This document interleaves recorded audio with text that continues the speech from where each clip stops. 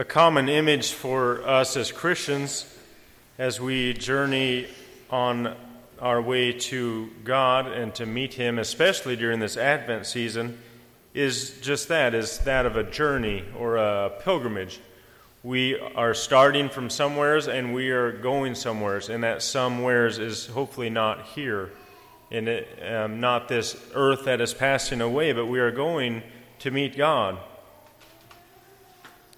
The collect, the opening prayer that Father prayed today, it makes a little reference to that. I think it's good to look at briefly, but there's just a phrase there. We pray, Almighty and merciful God, may no earthly undertaking hinder those who set out in haste to meet your Son. So this second week of Advent, we are making haste. We are on a journey making haste to meet God's Son. Last Sunday, the opening prayer made a similar connection. It said we were running out to meet Christ. So this idea of pilgrimage, we are on a road going somewheres and going out to meet Christ. Now the thing about roads is that very often there are a lot of signs on roads, and there are also some signs, especially are these warning signs. They tell you don't go this way or don't go too fast. Out where I'm from in Idaho, there are signs, a lot of warning signs that say it says watch out for falling rocks or watch out for rocks because they can cause damage to vehicles. But the thing with warning signs, especially out there on these roads where I'm from, is many times they're so frequent, you see them all the time, that you eventually just grow accustomed to them and start to ignore them. And they're there for a reason, and we see a lot of them out there for a reason, because there is a danger for rocks. But after a while, you get accustomed to it, and so that's exactly what happened to me one time. I was driving, and lo and behold, on this road there was a rock exactly where it said they may be, and that hurt my car. But the thing is, one point I want to get across, you're probably thinking, gosh, that man shouldn't have a license, but the thing is that we, in our gospel today, we are warned, prepare the way of the Lord. In other words, repent. We are here in the season of Advent to repent, no matter where we are at in our lives. There is a huge need for us to convert, to turn our way, and to go back with our focus on Jesus Christ on this road.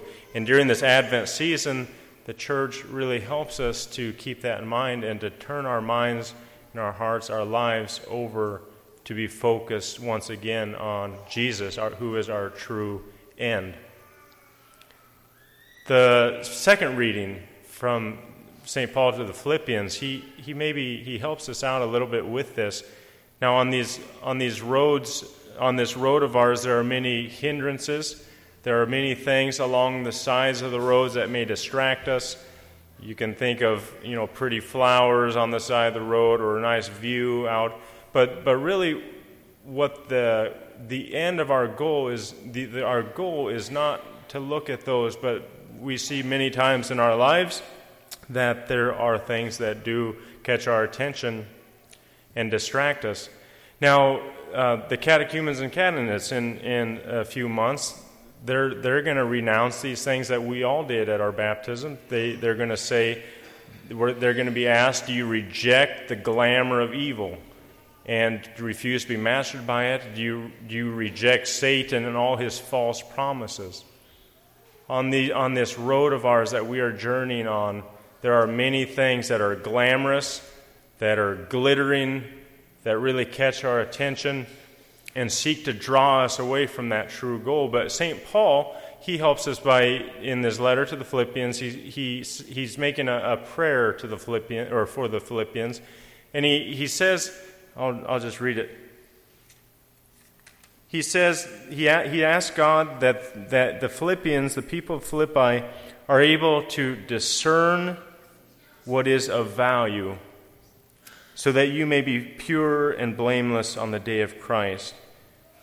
To discern what is of value on this road of ours that we are journeying these 4 weeks and through our whole Christian lives, what is most important for us to avoid these hindrances, these pitfalls, these obstacles, is to discern what is of value. What is the most important thing on this journey? It's our goal, namely Jesus Christ. There are many things in our lives that are glittery, glamorous, so we need to look deep in ourselves and ask the Lord to help us to discern their true value. It's interesting when tragedy strikes many times. This was pretty evident in the September 11th attacks years ago. People, after tragedy happened, that really wakens all of us up to what truly has value, what really is most important. That job that I was seeking, or making more money, or other such things, the opinion of others for me, or how I think of myself, all these things really don't have much value when you compare them to where we are headed and to where we're supposed to be orienting our lives. The thing with that is, or maybe, we don't have to expect, or we don't have to wait for a tragedy though to happen to us in order to reorient our value system and to discern what is of value. Here we're asking God that He help us with that, and during Advent, that's that perfect time. And maybe a way to think about that, discerning what is truly of value, is to imagine a young man just fell in love, and he's with a group of friends, and they're going to go to a party, and he's expecting to see his girlfriend there. So they go.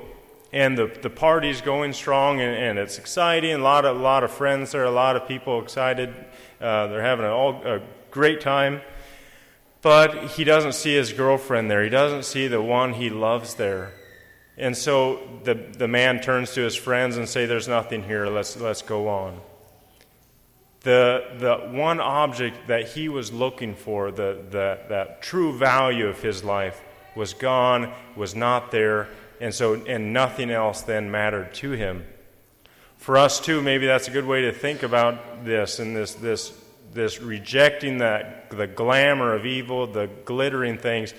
Who do we love? And if we love Jesus, nothing else is going to matter to us. We are going to look for Jesus alone. And so amidst all these excitements, these false promises of God, of Satan, we're going to see nothing there, and we're going to always be oriented to Jesus Christ.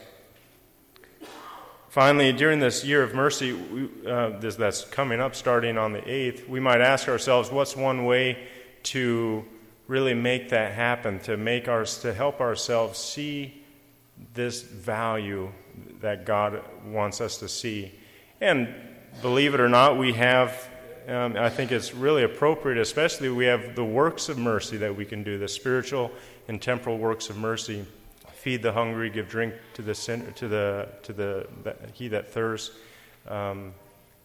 instruct the ignorant. All these works of mercy that we can do to the church shows us that these are ways that we can orient our value system and look to the person of Jesus, and what is the value that He offers us. So here at this Advent season, the second week of Advent, on this journey, let's not let these obstacles, these things that catch our attention, stop us and distract us from loving Jesus.